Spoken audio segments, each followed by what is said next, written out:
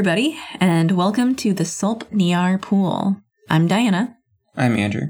And we are a podcast for the in-depth and semi-serious discussion of the young adult sci-fi book series, Animorphs.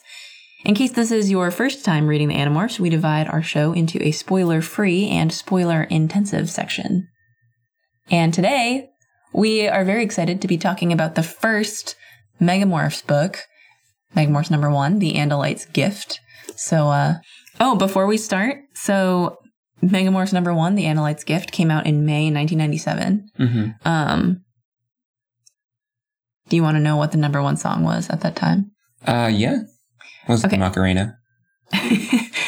No, so there were 2 in May 1997, as can sometimes happen. Hypnotize by the Notorious B.I.G., which I don't actually know. And the second one was our favorite song. Bop. Bop by Hanson.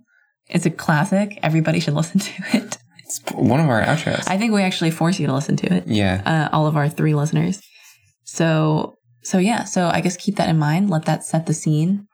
Shall we just get into it? Sure. So the cover is 5 of the Animorphs, or all of the Animorphs, depending on your thoughts, but Axe is absent. That's what you're trying to say. Axe isn't there. So that's kind of weird. The other thing I thought was weird about the cover was that Cassie is a fly. Like, it's all the Animorphs in their kind of battle morph. Jake is a tiger. Rachel's a bear. Sure. Makes sense. Cassie's a fly. Yeah, I mean, I think they're just drawing from the book. There are other morphs you could use for Cassie. Yeah. So I feel like it's kind of unflattering to her. Especially in this book.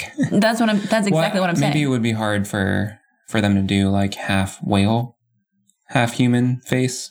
You know Dolphin. Dolphin. I guess that could work. Yeah. Like, this is kind of a Cassie book in my mind. Isn't every book a Cassie book in your mind?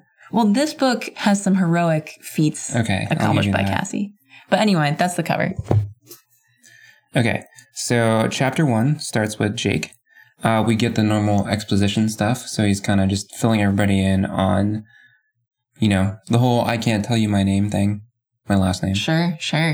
Filling in for the people that, are just joining late. So then they're in the barn, as they often are. Rachel is considering whether or not she can go to gymnastics camp. And then they decide that she does. In any case, Rachel later is going to go fly to Tobias, but then she's mobbed by jays and then boinks into a tree. And this causes her to develop amnesia. I was wondering if she morphed, because she was attacked in morph. Yeah. So she demorphs. Wouldn't you expect that she would be fine?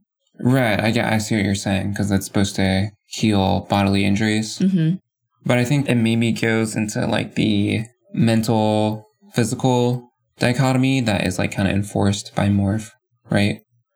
So this is more of a mental thing? Yeah, a concussion is a thing that happens to your mind, and your mind stays intact.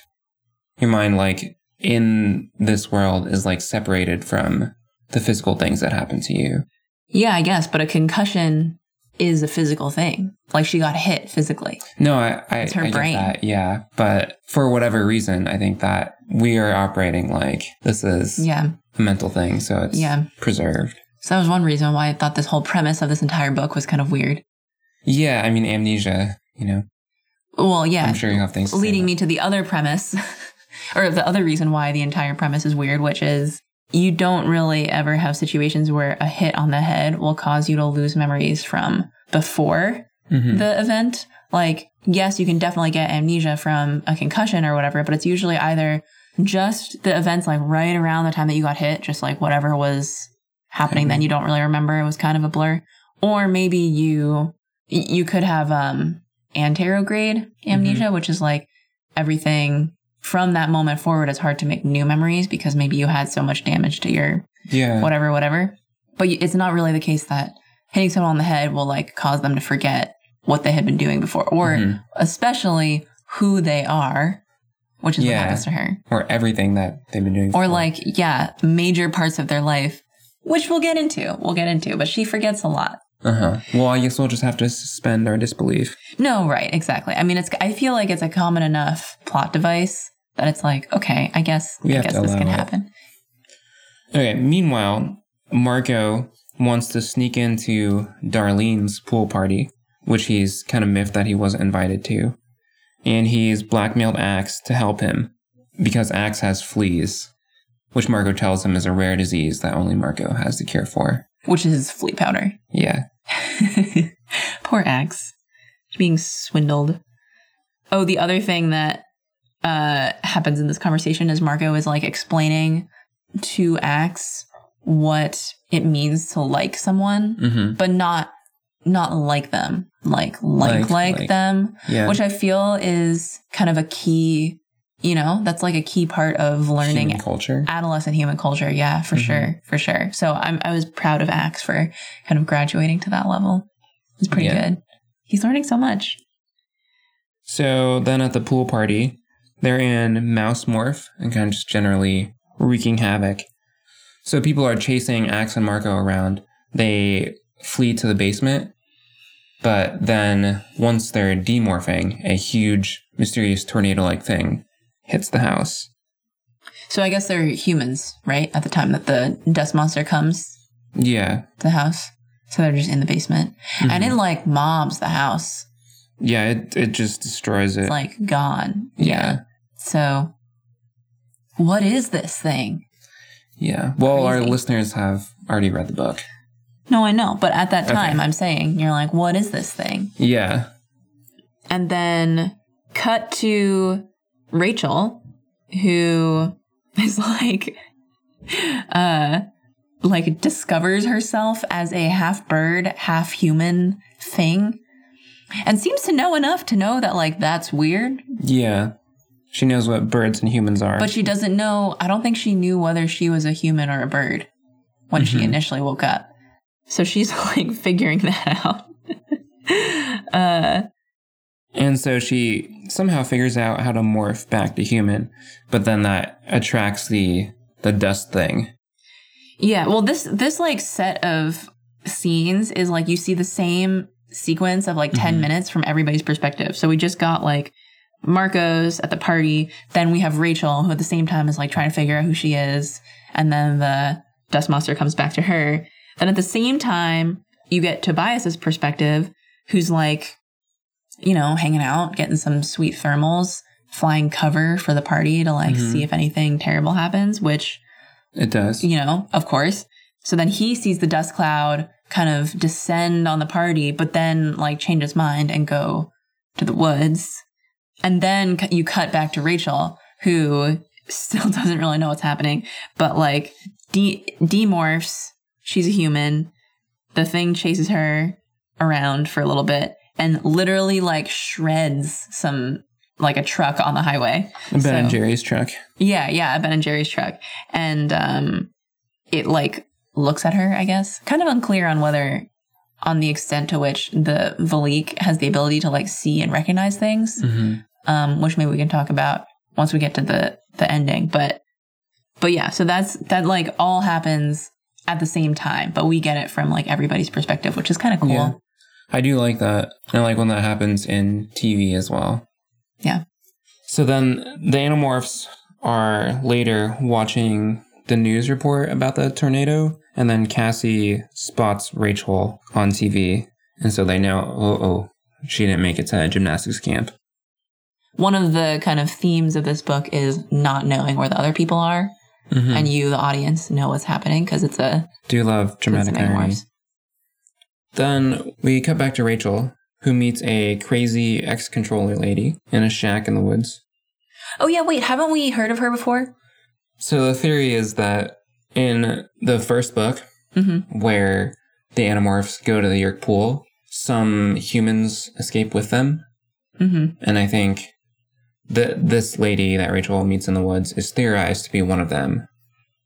Okay, because I was also thinking that this is not mutually exclusive with that theory, but it also sounds like she used to work at a store, and I was guessing maybe that store was the Gap, because everybody that worked at the Gap had to become a controller in order to make it into an entrance to the Yerk pool. So, and that would make a lot of sense because then, like, the moment that she was captured would be while she was working at the Gap, and she seems to have this whole thing going where she, like, has a makeshift store. Yeah. She's like, let me know if you'd like to try anything on. And it seems like it's a store where, like, Rachel would shop. So, anyway, I felt like that made sense. Yeah, I think she's a very interesting character. Also, what happens to her? Because basically what we see next is she is like not sure whether Rachel is a controller, right? So she does the only logical thing and decides to kill Rachel by burning the house down. Yeah. Trapping her in like the basement and burning the house down. So this like woman obviously is out roaming. Well, I was thinking about this, and maybe you'll have more to say in the B-side, but like due to society, people like this are, not taken very seriously. So it could be that there are a lot of like ex-controllers who fell through the cracks in the Yerk machine, but are just not able to actually out the invasion due to the like lingering effects of being a former controller and like how we as a society view like people who present like this, people who present as crazy ladies in a shack in the woods. Yeah, but I mean, Jake was also, but he was only like that for a few days. That's true. Yeah. Yeah. He did actually have some lasting effects from that because there was the whole like seeing that eye at the end when the Yerk died inside his brain. Yeah, that was not great. So maybe it is the case that like everybody that ends up not having a Yerk inside them. Probably length of infestation has something to do with it. So. Yeah, that makes sense. Okay, but the Animorphs are trying to track down Rachel.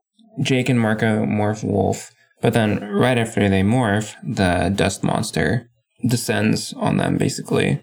They're running through the trees, like, to get away from the dust monster thing. Yep. And they're like, okay, the trees seem to be slowing it down. Let's just keep running through the trees. And then Tobias is like, you guys are about to run out of trees.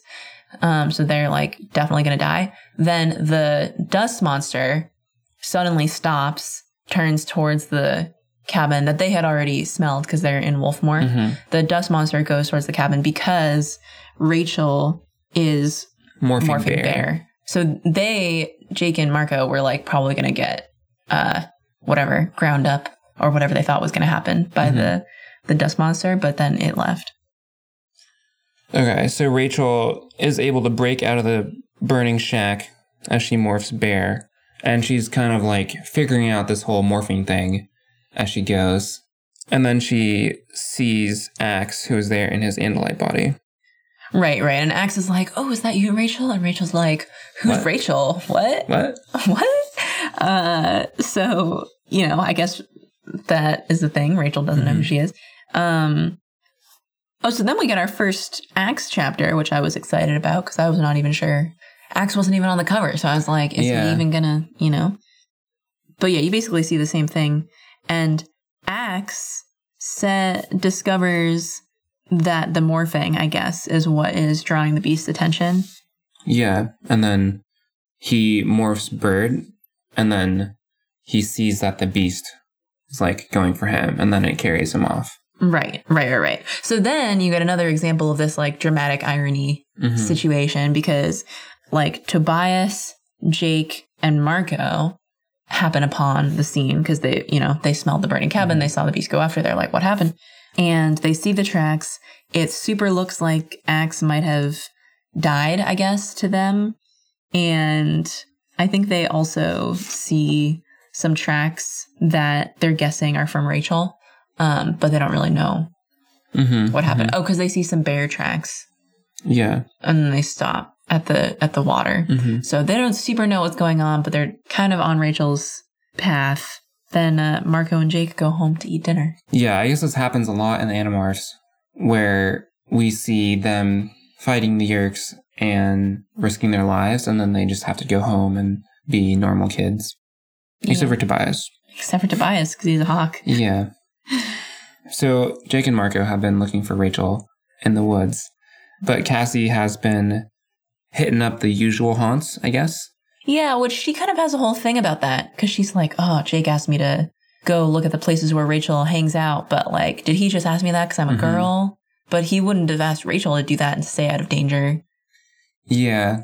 Or maybe it's just because she knows the usual haunts. Yeah, I was thinking it might be because he likes her. Like he likes her. Yeah. And he wanted her to be, out of danger. And then Cassie was also thinking maybe it was because she told Jake about her dream and how she's all angsty and stuff. But I don't think that Jake, like, they're all angsty at this point. So I don't know that that's enough. We all have bad dreams, Yeah. So she's at the mall, one of Rachel's favorite spots. And then she spots Chapman, the vice principal, who is also a controller, and then decides to tail him as a fly. One thing that was kind of dropped in there was that she sees him go into a bookstore and she's like, okay, sweet, I have enough time. It looks like he's looking at books. I have enough time to more fly and then come out and follow him. But she had this like throwaway line where she was like, why is a controller looking at history books? And I was like, why is a controller looking at history books? I mean, Chapman is there to meet with some other controllers. So maybe he's just picked a thing that is human-esque to do while he waits for them. And he didn't feel like going to Cinnabon or The Limited or whatever. Okay, yeah, good point. I was thinking about that. I was hoping that maybe it was some Easter egg thing where, like, they're actually planning something that's like a la something that happened in, like, the Civil War or whatever. K.A. Applegate loves that stuff.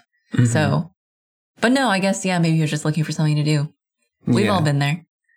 So in the next two parts, both Axe and Cassie sort of figure out the same information. Axe hears it from, like, Visser 3's classic evil monologue about just laying out the whole plot, just everything. Let me tell you exactly what I'm planning. Oh, yes. And then Cassie is on Chapman and hears him talking with controllers from the police and the news who are trying to cover up the leak thing. And so they learn that it is indeed hunting down morphs. As Cassie and Axe are learning this information, Rachel has figured out how to morph out of Bear. So she morphs out and then follows the stream out of the forest towards civilization. That was another one, which was interesting to me. Like, she has this thought where she's like, okay, I need to find civilization. How am I going to do that? I don't know. And then she, like, closes her eyes and, like, thinks for a little bit. And then she's like, I got it. I'll follow the stream. But I'm not sure if, that doesn't make sense to me. Yeah. Why? I don't know. I mean, I guess if she's going downstream, it is maybe more likely to lead to either the ocean or a fresh body of water, both of which are more likely to have civilization than upstream, if that makes sense. Yeah. No, I mean, I think that's true. That's kind of what I was thinking too. I was also wondering if maybe it was like, because it kind of seemed like she was trying to embody the bear. And so I was thinking maybe the bear somehow knows. I don't know if bears know that.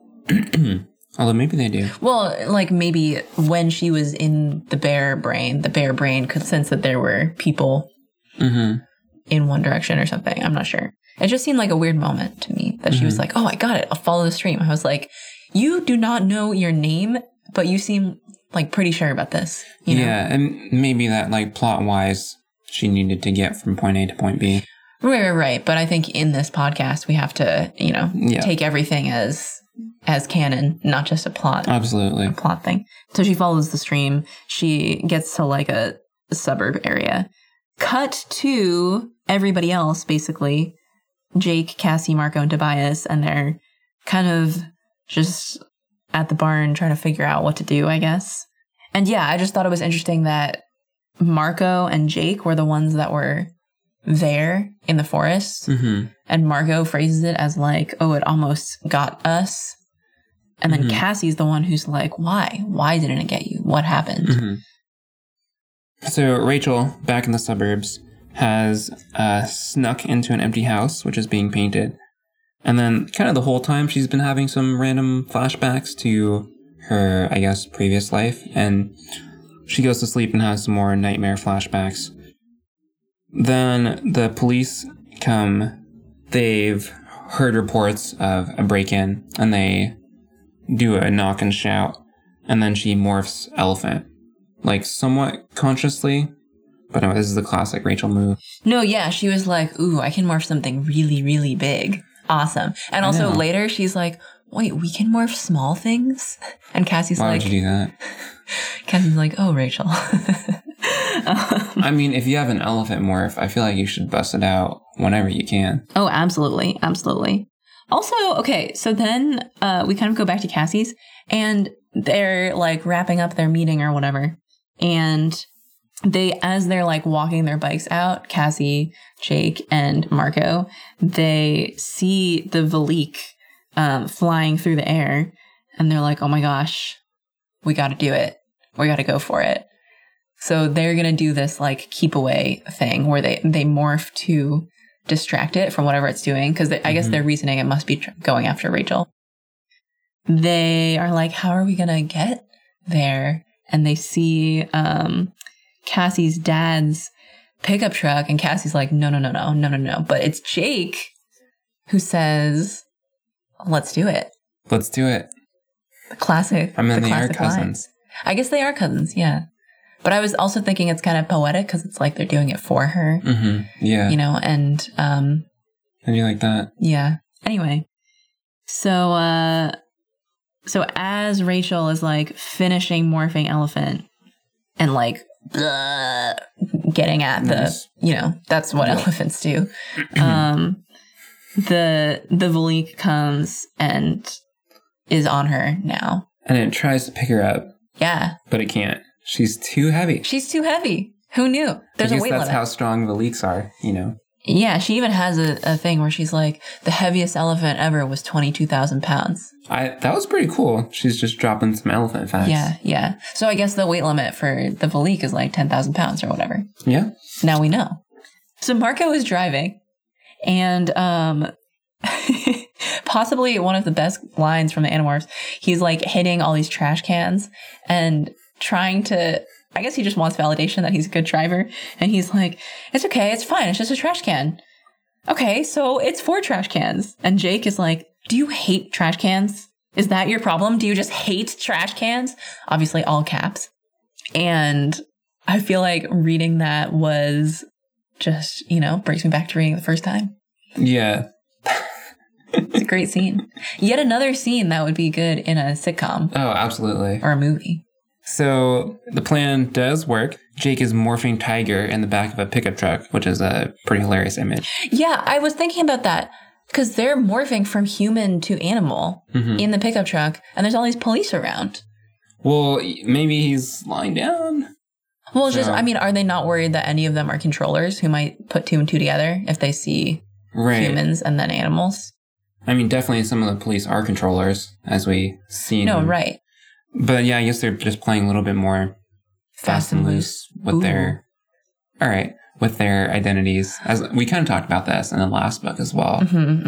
I was also thinking maybe the police are, well, it's just like they don't find out that they're humans, you know? Maybe they're just all happening pretty fast. Stupid. Or I was thinking maybe they're too far away. Yeah, not because of the caution of the Animorphs did they not find out.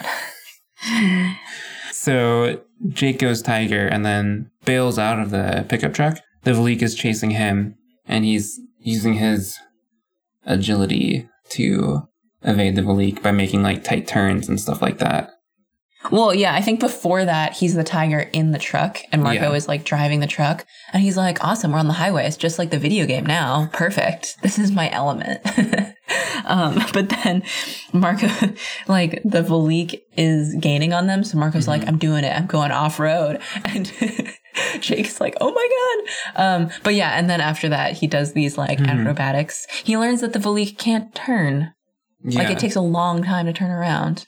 Which is interesting because when you think about what the Valik is as it's revealed to us, it should be like pretty good at turning. It should be like really good at turning. But maybe there's some like the hive mind that coordinates it is maybe a little I was thinking slow to coordinate. Once they're in formation, the little bugs, like first of all, maybe they only have one formation they can take, you know, and so they have to rotate the whole formation. Yeah. Or once they're in formation, maybe they just have a hive mind for that formation. So it's like hard to, they would have to disperse and then re-sperse in order to like change direction more efficiently. Anyway, so Jake is a tiger, so he can't really like run for long periods of time. So he is tired. The tiger is tired. And he is like, maybe I'll climb this tree. That'll totally work. And the fleek just starts like shredding it, basically.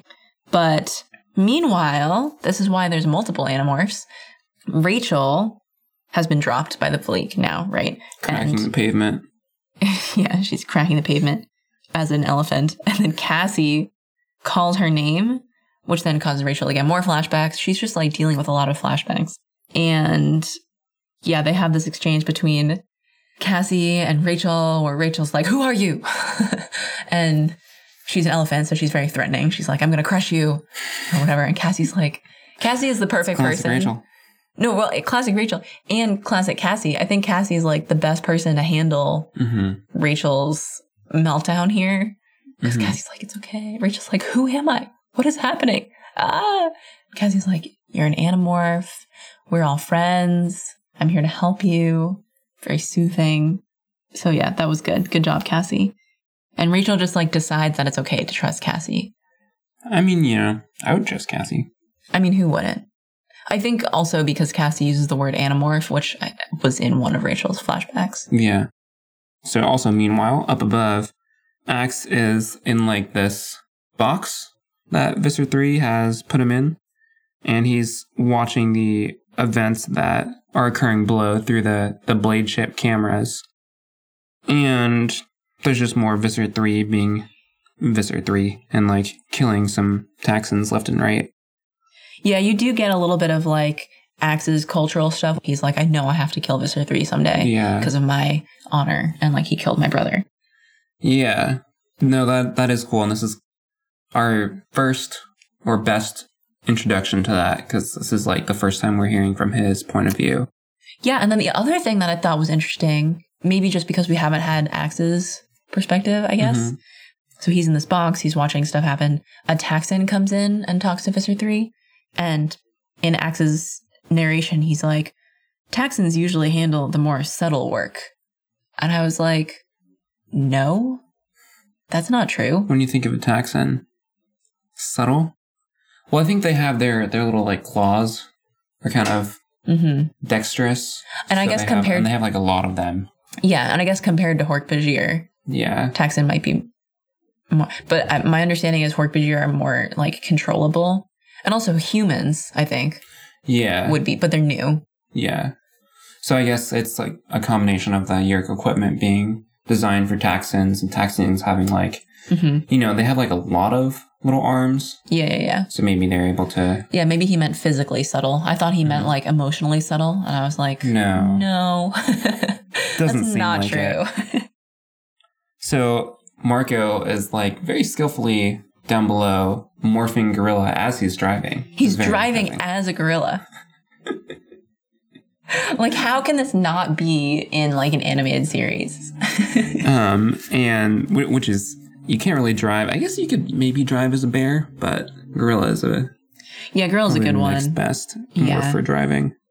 Oh, and he's also driving over a bunch of yards, like front lawns, racking up the property damage from the Animorphs. Like, who cares? Yeah, I guess, are we just fine with that? Like, I'm pretty okay with that. All of these things, I know we've talked about this before, but in all of these things, it's like the Animorphs are damaging a bunch of stuff. And currently the news reporters are calling the Valik a tornado. So is it a tornado that left a bunch of like tire tracks in your yard? Or is it just some vandalizing kid who did that? I guess either way, it doesn't matter. Yeah. I mean, all you are going to do as like the Joneses is just shake your fist at the sky and go to Home Depot, get some more new sod. You were probably hoping to go to Home Depot soon anyway. This is just an excuse. So Cassie is riding on top of Rachel as an elephant, which I thought was pretty cool. And then she's sort of filling her in on, I guess, the entirety of the Animorphs. Cassie's a human, right? So far, yeah. So it's like a human riding an elephant being like, okay, listen to me. And then she morphs Squirrel on top of the elephant, which is also pretty cool to... Oh, yeah, this is the part when Rachel's like, you can do that? That's not too small? Yeah, I mean, there are problems. Even though, Rachel had a flashback of morphing Ant, though. Yeah. But I guess she knew that was bad. I mean, it was. And also, like, maybe she was thinking, oh, that was just a nightmare. There's no way. Maybe it was because we morphed something small that was bad. Yeah. Oh, Rachel. So then Marco crashes the truck while being chased. Well, what happened was the bug fighters, I think, started coming after them. So now they're dealing with Draken beams, like not just the Valik, but they didn't account for, I guess, the Yerks also coming. But yeah, anyway, so he crashes. And then their kind of narratives coalesce, and he crashes near Cassie and Rachel, and Cassie is morphing Squirrel, and the Valik is overhead. This is kind of where Cassie's weirdly prophetic dream sort of happens, and that she doesn't decide to like morph more to distract it, and then the Valik carries Marco off. Right, because they had this conversation, which I don't think we touched on, but they were basically like, oh, so basically if we just never morph again, we're totally fine. We could just give up the whole fight. And there's kind of this like, do we stay safe or do we? But we have to. This is the right thing to do to like go after it. But this is the first time that we've seen somebody like mid-morph just stop and allow the Valik to like pass over it. Cassie gets all angsty about this moment later on too. But Rachel is also there during this time. Rachel's just not torn up about it. She's just an elephant. She's like, whatever. But, you know, Rachel could have demorphed and had the Valik go after her. But maybe it's just because Cassie was in mid-morph. Yeah. And we also have just heard from Marco, who in his narrative is like, I'm too injured. I gotta demorph. I'm demorphing. Like, there's no question about it. I have to no matter what. So in my mind, this wasn't even an issue ethically. Because he just needs to demorph, so you might as well have it take one instead of two. Right. Cassie is very cognizant of what is sort of ethically the best thing to do. I think she just thinks of like intention more than like being pragmatic, right? She knows that she is not demorphing because she has the intent to stay safe. You know, it does make sense that Marco has to demorph. All right. He's got to demorph. Might as well demorph and live. But in her moral consideration, that is not the primary factor she's using. Right. And I think that makes sense for her, that in that moment she's like, but I'm not a good person because I'm choosing to save myself so that somebody else ends up getting taken. But what I'm saying is, I don't think she knew at that time that Marco had to demorph. And if she had known, would that have changed her? I think it would have, because she would have been absolved from the choice that she made. I think what is stressing her out is that she had the chance to like think about saving Marco and then didn't save him. But in reality, I don't even know if she would have been able to save him, because I think it might have been able to get them both. That's one of the things I love about the Animorphs. Not just the big moral questions it raises, but they're like a lot of little thorny problems they encounter along the way that sort of test their consciences.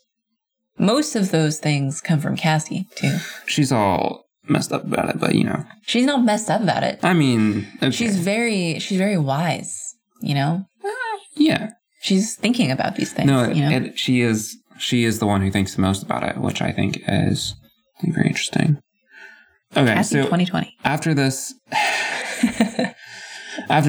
sort of rot scene, Axe sees one of the Animorphs get swooped up by the leak, and it's not revealed to us which one it is. But then it dumps Marco off at the blade ship, and so we see that it is Marco who is carried off. While Axe is watching, he morphs Flea, which is so small that you can't really see it. And then some hapless minion opens the cage, I guess, to go in and look for him, and then Visser 3 just promptly kills him. Yeah. What he then decides to do, like when he escapes, he jumps on Visser 3, which then forms the basis for this whole thing that ensues. But while he's on Visser 3, he demorphs like a little bit to get a little bit closer to Andalite, so that he's this like giant blob flea thing on Visser 3 and then goes back to being a flea. And when he's a flea, he's like, oh, I was once again no bigger than a comma on this page. And I was like, how do you know what I'm looking at, Axe? But I think it fits. I think it fits with my thing. Mm-hmm. Have I told you about my thing already? Yeah, your theory that these Animorph novels are the diaries of the Animorphs that they set into writing like during / some after the events. Mm-hmm, mm-hmm. Yeah, I do think this fits, because like he's familiar with the product that is being made. So anyway. Okay. So Axe is a flea on Visser 3. He partially demorphs, which attracts the Veleek to Visser 3. Then Visser 3 is like, no, this is backfiring. And it calls for water. Which Axe, as a flea, sees the Veleek is made up of little mini bugs, and they are vulnerable to water. The water will like trap them in its little droplets, which doesn't seem like it kills them necessarily, because obviously the Veleek still lives after. Or maybe it does kill them, I don't know. And like just some of them died. I think maybe it like renders them immobile for as long as they're in the water. Mm-hmm. No, yeah, that's why I was curious about it, because I was like, does it kill them or does it just immobilize them? Because if it just immobilizes them, then the ending isn't really the ending, is it? But anyway, right, so Axe is now aware of this mechanism, and Axe escapes from the drop of water that trapped him, jumps on Marco, and it's like, okay, Marco, let's jump out. And then they jump out of the blade ship into the atmosphere. And a gorilla and a flea just falling. And Marco was like, oh my God. And Axe is like, dude, just morph into something that can fly, obviously. It's fine. Oh, right. Yeah, got it. Bro. Well, it is pretty suspenseful because they're like morphing human and then morphing a bird.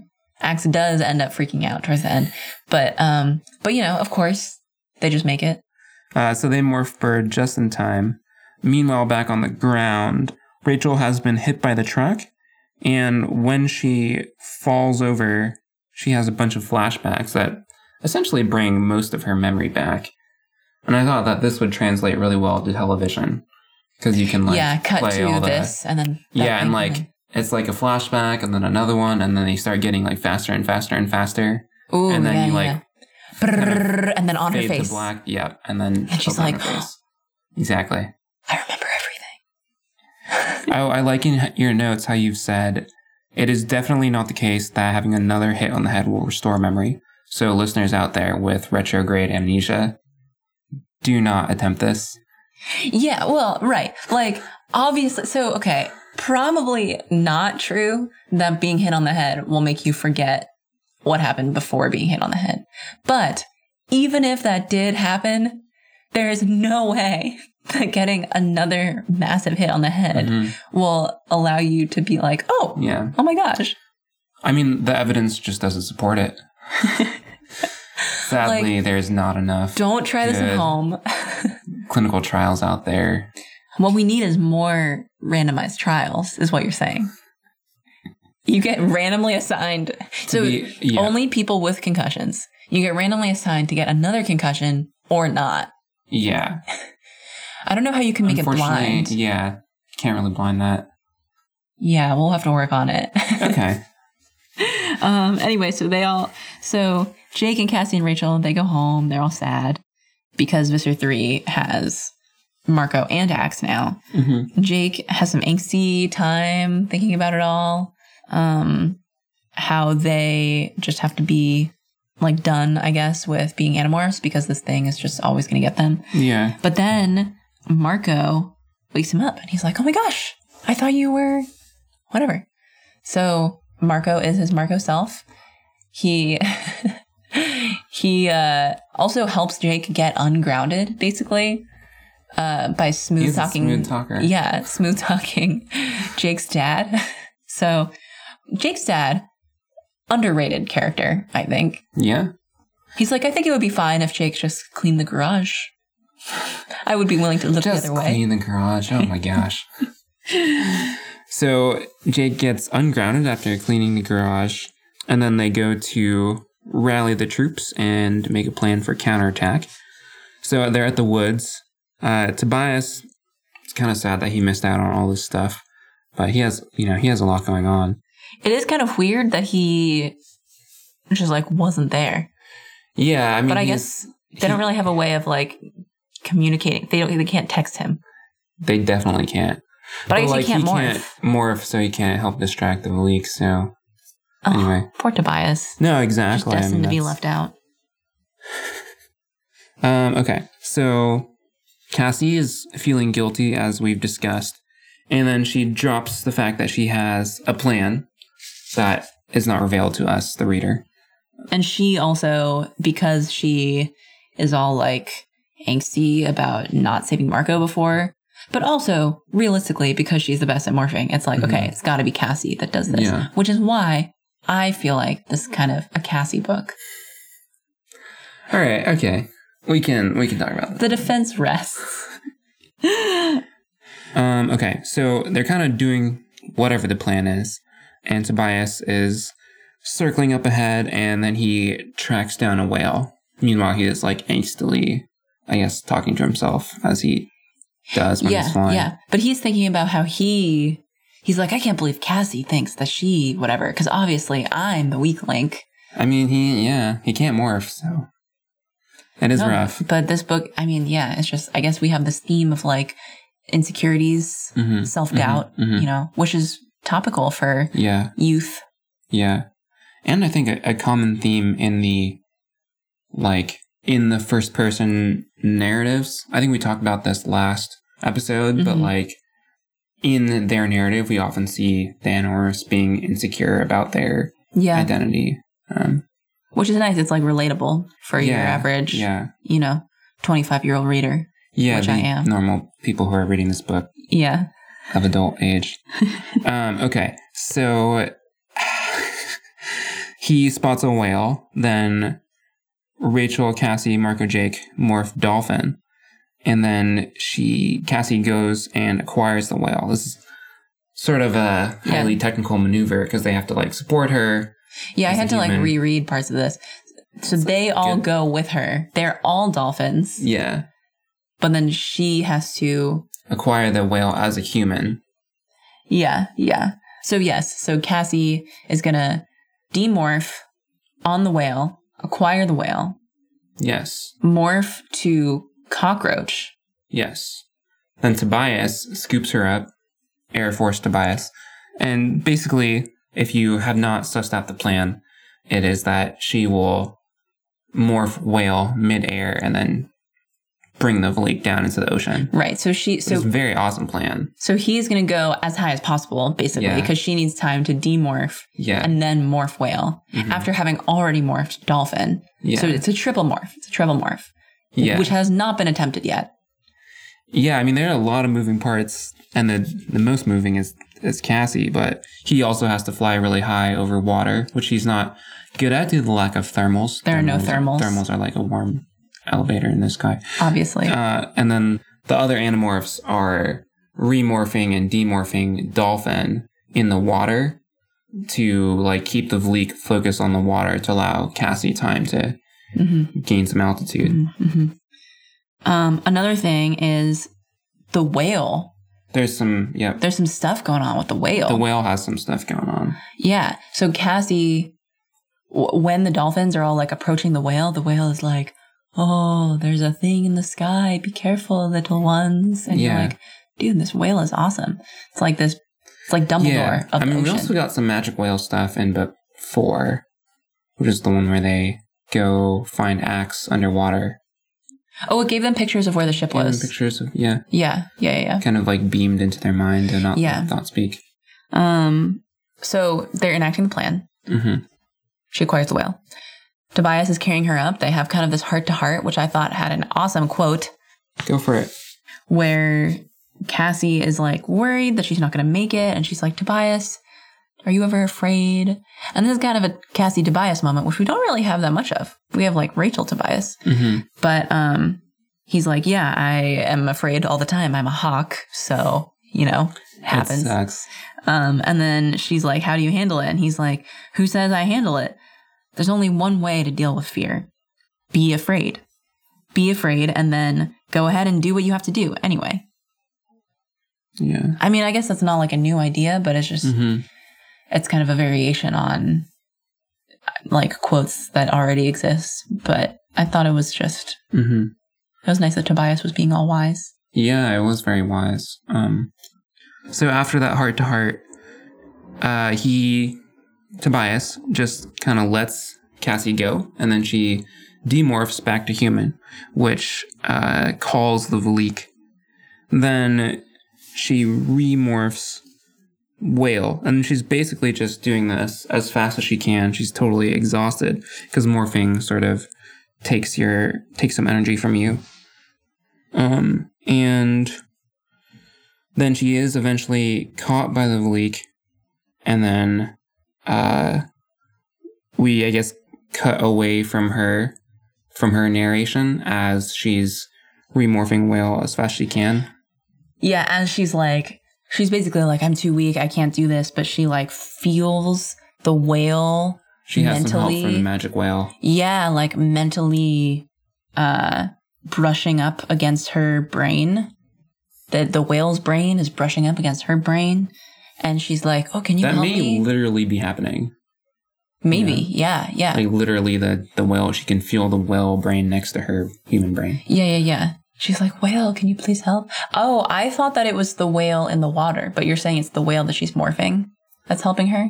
Well, I think that's one interpretation. But I feel like it's kind of, based on what we know of DNA, they're very similar. No, well, I thought that it was the whale in the water because the whale in the water knows that the Valik is a monster. So the whale in the water was like, I'll give you my mental energy. Mm-hmm. Yeah. I kind of interpret it as calling on the whale's like instincts, or the whale like mind, I guess, that she now has in her. To like give her extra strength. Mm-hmm. Yeah, it could be both. They're not mutually exclusive. Yeah, that's true. Yeah. But either way, a whale is definitely helping her out somehow. Yeah, the whales are pretty awesome. And then Rachel is given the final chapter to narrate, and then she watches Cassie basically just drag the Valik down, execute the plan, and then the Valik sort of is holding on to Cassie too tight and then dies. And then Cassie comes up and then sings the beautiful, hopeful whale song. Yeah, although one thing that I was thinking was like, they don't actually know that the Valik will be dragged into the water, you know? So like, wouldn't it suck if they did this whole plan and then the Valik was like, oh, this whale's falling towards the water, I'm going to let go. Yeah. I guess we do know that the Valik is bad at making tight turns. So maybe the same sort of reasoning, like, hopefully we can trap it to where it's like too late for it to successfully. But I still think like they did not know this was going to work. Yeah, for sure. Yeah, that's the book. That's the book. I guess, do you have anything you want to talk about with regards to the book overall? And then we can do our close reading. I mean, I think it was just like, or one thing that I was thinking right after I finished was like, I cannot believe how fast that end sequence was. Yeah. Like all the books that we've had so far, it feels like so much like lead up or like what's going on, what's happening, making a plan. But then the actual climax and denouement are like a chapter. But this action sequence is so good. You know? This is like, I don't know, it's just so good. I think what it is that there's no last chapter at the end. Like I felt like, I know this is not a Harry Potter podcast, but when I read Harry Potter. We've been over this. There's always, should we start a Harry Potter podcast? No. When I read Harry Potter, there was always the fight chapter, which is one chapter, and then one more chapter after.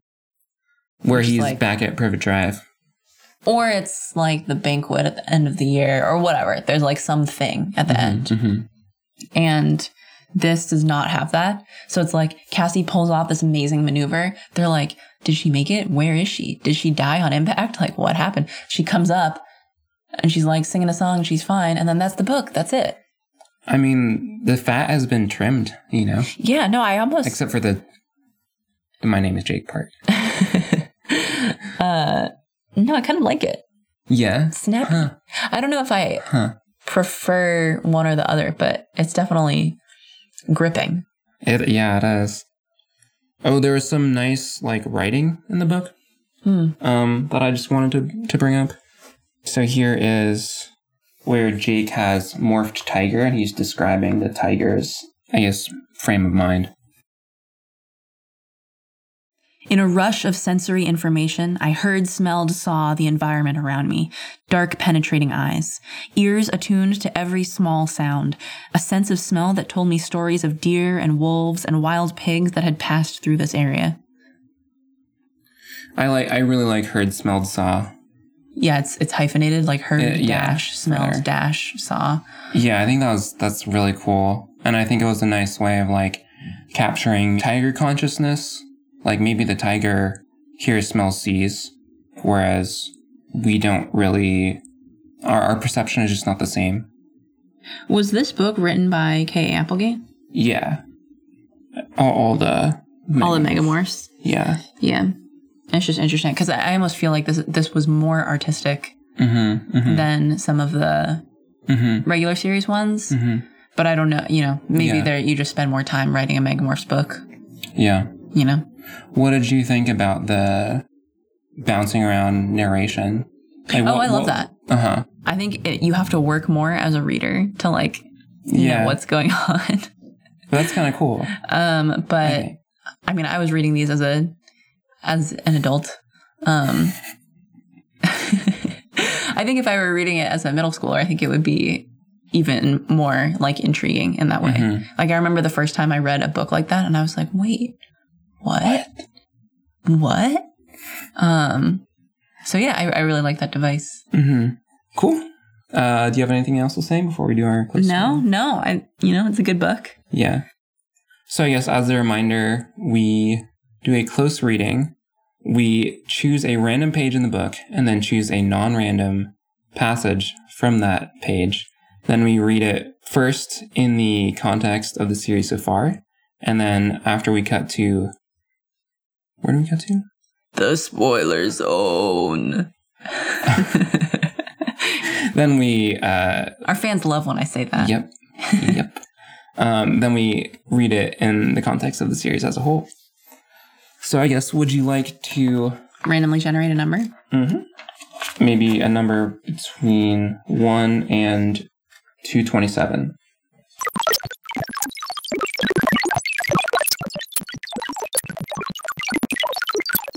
59. Thank you. All right.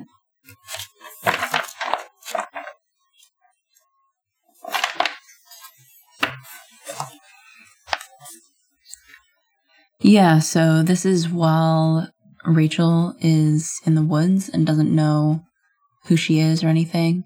She's in human form, and she happens upon a yellow shirt. She just kind of had a flashback to seeing a store full of clothes. And then she saw that there's a shack. Mm-hmm, mm-hmm. The yellow top was hanging on a clothesline. I duck-walked left to see through the front doorway. It was open. There was no light inside the cabin. Any thoughts? First of all... What is duck-walked? Duck-walked? Yep. Does that mean walking sideways? I feel like that's crab-walked. So what is duck-walking? Did she duck and then walk? Yeah, I was just thinking that maybe she ducked. Maybe she walked while ducking. Do you feel like looking it up? Oh, sure. Here. Oh! The duck walk is a form of locomotion performed by assuming a low, partial squatting position and walking forwards, maintaining the low stance. It is similar to stalking and prowling. All right. It is most widely known as a stage element of guitar showmanship popularized by rock and roll guitarist Chuck Berry. Huh. I gotta say, I wasn't expecting that. Neither was I. All right. I guess one thing there was no light inside the cabin. Kind of makes me think of like the lady that she is about to encounter, next controller. You know that saying like, the light is on, but nobody's home. Huh. This is the opposite. The light is off, but somebody's home. Yeah. Yeah. No, yeah, I was thinking like the cabin is the brain. Yeah. It's empty, like there's no yerk in there. Mm-hmm. You know? The yerk has like left it empty. Yeah, and the door's kind open. Of destroyed her brain. Mm-hmm. Mm-hmm. What did you think about the yellow top? I guess yellow like yerks, is that what you're thinking? No, I'm just asking what you thought about it. What does the color yellow mean to you? Why is it a yellow top? I think it's to be like very incongruous. Mm-hmm. You know what I'm saying? Mm-hmm. I feel like maybe red would have been too symbolic, but I feel like the yellow highlights like how far removed from normality the situation is. It's like kind of like a cheerful yellow top hanging on a clothesline. It's like a very, I don't know, bright, peaceful, happy image, you know? And then you walk into this horrid cabin where like somebody who is destroyed by the yerks tries to set you on fire. You know what I'm saying? So it's kind of like a sick perversion of yellow. Yeah, wow. That was beautiful. Thanks. I don't know, maybe orange would have worked or something like that. But no, I like that it was yellow because yellow is more happy. She's in this, yeah. The older woman is in this like delusion that she's in this happy store. Yeah, I see. And also I agree with what you said about the juxtaposition, ooh, as it were. Nice. Mm-hmm, mm-hmm. Yeah.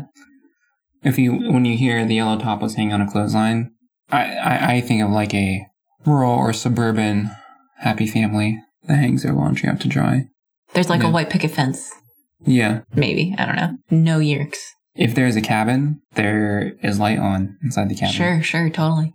Probably smoke coming out of the chimney. Yeah. Oh, but not because somebody's burning in the basement. Yeah, not because... Just for the normal reasons.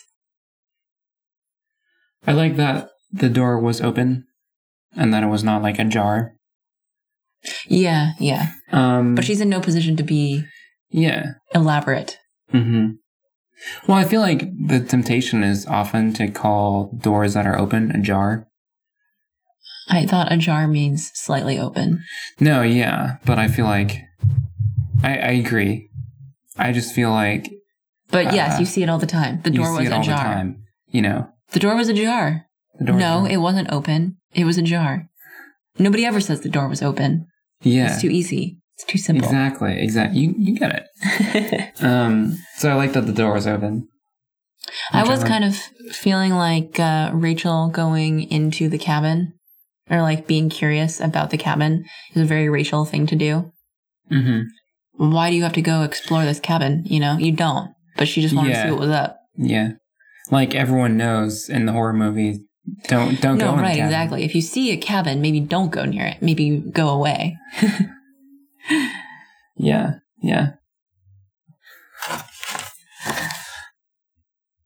Oh, it's hanging on a clothesline? What's the deal with that? Does this woman have a clothesline? How long has she been here? Well, if theories are to be believed, she's been here for 7 books. But I don't know. How much is it? Yeah, I guess this is an ongoing discussion. It's like, how long is a book? Yeah. Yeah. Like months, I guess. Long enough to have a clothesline, obviously. Long enough to have a clothesline. She's like living off the land, you know? Yeah. Like, how does she get food? That's what I was thinking. How does she get a clothesline? Does she go to town and then steal it and then go back? That's very possible. I mean, maybe for whatever reason, as soon as she got there, she was like, I need a clothesline. That's what I need. For sure. Maybe she packed it before she left. That's possible. Anyway, I think that's all I had to say about this. In the series. In the context of the series so far. Yes. Okay. Well, I guess that concludes the spoiler-free section of the show. Wow. So this is where we leave you guys. Although you can stick around if you read the whole series. So that concludes the spoiler-free section of our show. Thank you for listening, and join us next time as we read Animorphs number 8, The Alien. in our professional opinion, this is a must-read book. All right, well, if you have not read the rest of the series, get out of here. See you later. See you later, guys.